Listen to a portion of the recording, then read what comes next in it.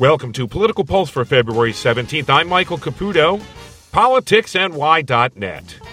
They're warming up for the New York governor race already. The presidential primaries are white hot right now. The country is on a path for real change, and people are excited, mad, and most importantly, they're involved. It's remarkable, especially after the terrible turnout in Erie County last year when only 9% of voters chose the county executive. I always say this on WBEN, but I'm doubling down. If you want change, be the change. Get involved or run for office yourself.